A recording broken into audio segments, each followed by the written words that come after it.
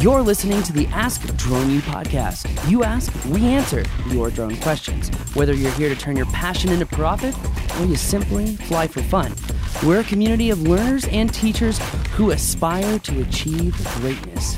We are Drone U. Hey everyone, and welcome to another short but interesting episode of Ask a Drone U. My name is Paul. My name's Rob. Thank you for joining us. Appreciate you spending a few minutes of your day with us. You know, you have a lot of options. And so every time you choose us, it means a lot. Thank you. Yeah, thank you. When was the last time you took flight? When was the last time you practiced those smooth banking turns and got some photos just for fun? So we've got an interesting show today regarding NOAA restrictions. It's actually quite interesting. And we're just going to get right into it. So today's show is brought to you by our brand new Props Public Safety platform. What does PROPS stand for? Professional, Reliable Operators Practicing Safety. And Drone U, through the PROPS program, is the only flight school that offers an educational platform to support multiple pilots across teams or drone programs. So if you want to create those systems, those methodologies of operation, systems of communication, and if you want to discern whether your pilots are truly ready, they're proficient versus current, you're going to want to check out the PROPS program. And the public safety program, after years of building it, is one of the most comprehensive training programs that we have ever put together. It covers hazmat usage, wildland fires, mapping those. It covers hotspot detection, overwatch, and so much more. You can even learn for free whether going the COA route or Part 107 is right for you.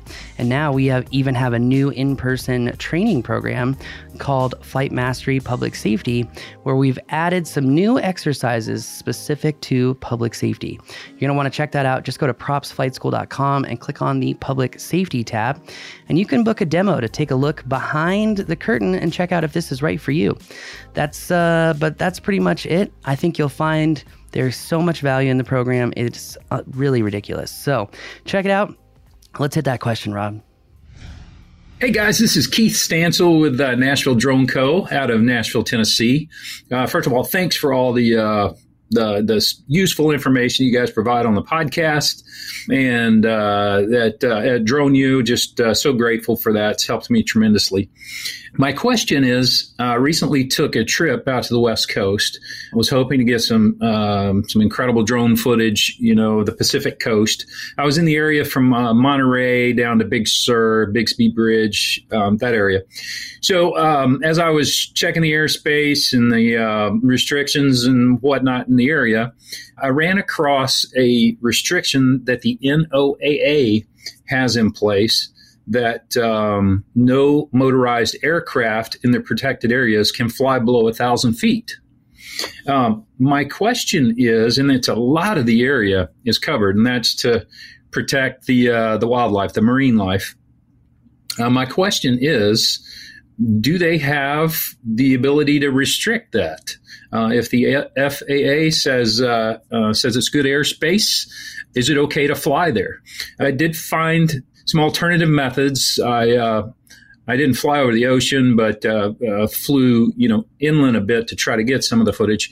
But it sure cramped my style trying to get the epic footage. Anyway, would appreciate you guys' input on that. Thanks. Thank you, Keith. Boy, that's disappointment, right? When you go pretty much cross country and have these great plans of getting some great footage, epic footage, choose your word, love it. And then find out there's some federal agency that's not wanting you to do that. So what do we recommend, Paul? What would you do? What do you think? We did do a little research on this. We did do a little research. NOAA does have a little section on their website regarding this. And actually, it's very interesting because even in their FAQs, would you go back to that?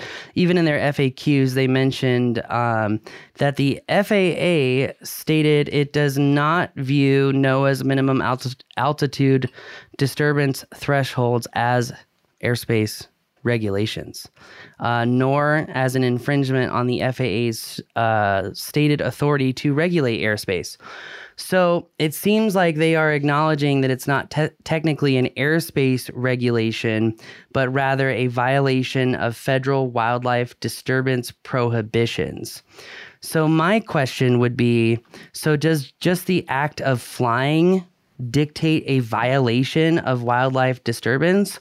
Or would they have to prove that you actually disturbed wildlife? Now, I'm saying this under the premise and assumption that you are not flying 50 feet, 80 feet, 100 feet, 200 feet over any type of wildlife that they're trying to protect, right? I'm saying that you're flying reasonably and responsibly, right? That's the assumption. So I would say, I think my first thing would be, they notice that they have permits on there and their exempt uses on there as well. I think he has two ways of going about this.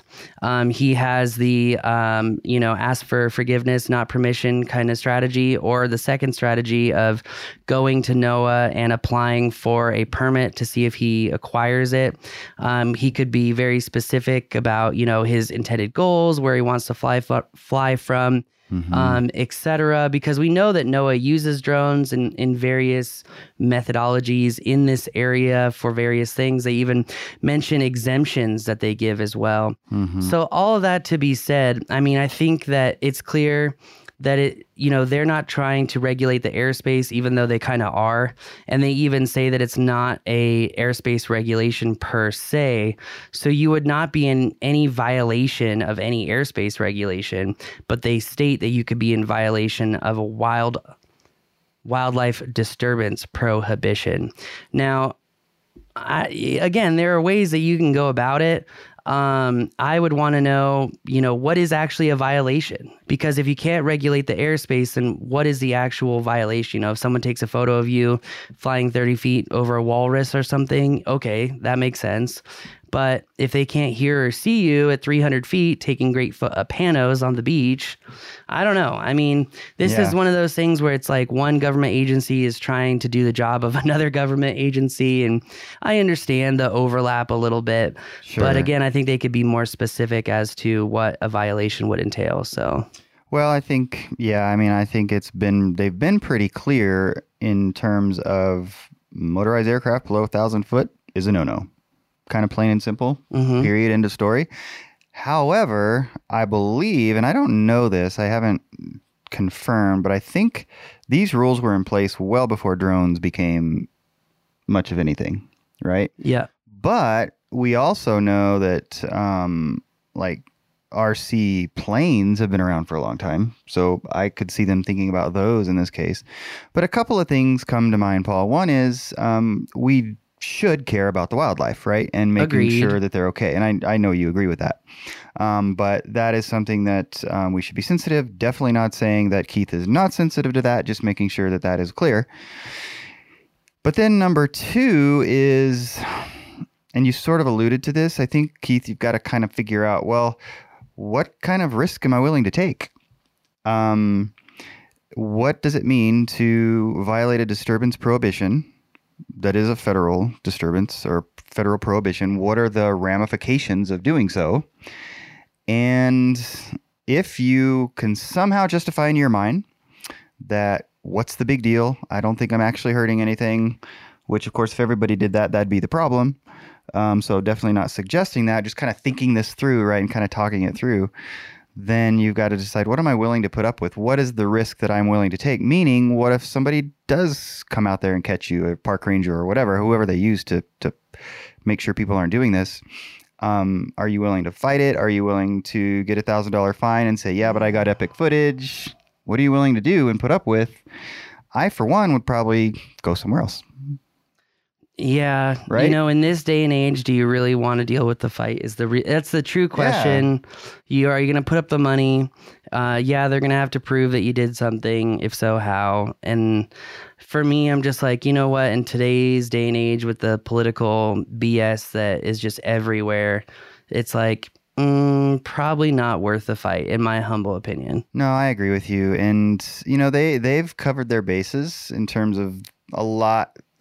The primary question when something like this comes up is, isn't it FAA airspace and therefore they're not allowed to tell us that I can't fly? Well, yeah, that's sort of it's become an old argument, and they've addressed it in their FAQs. So they're sort of ahead of the game in that regard. So there's a bit of sophistication to what they're trying to do here. And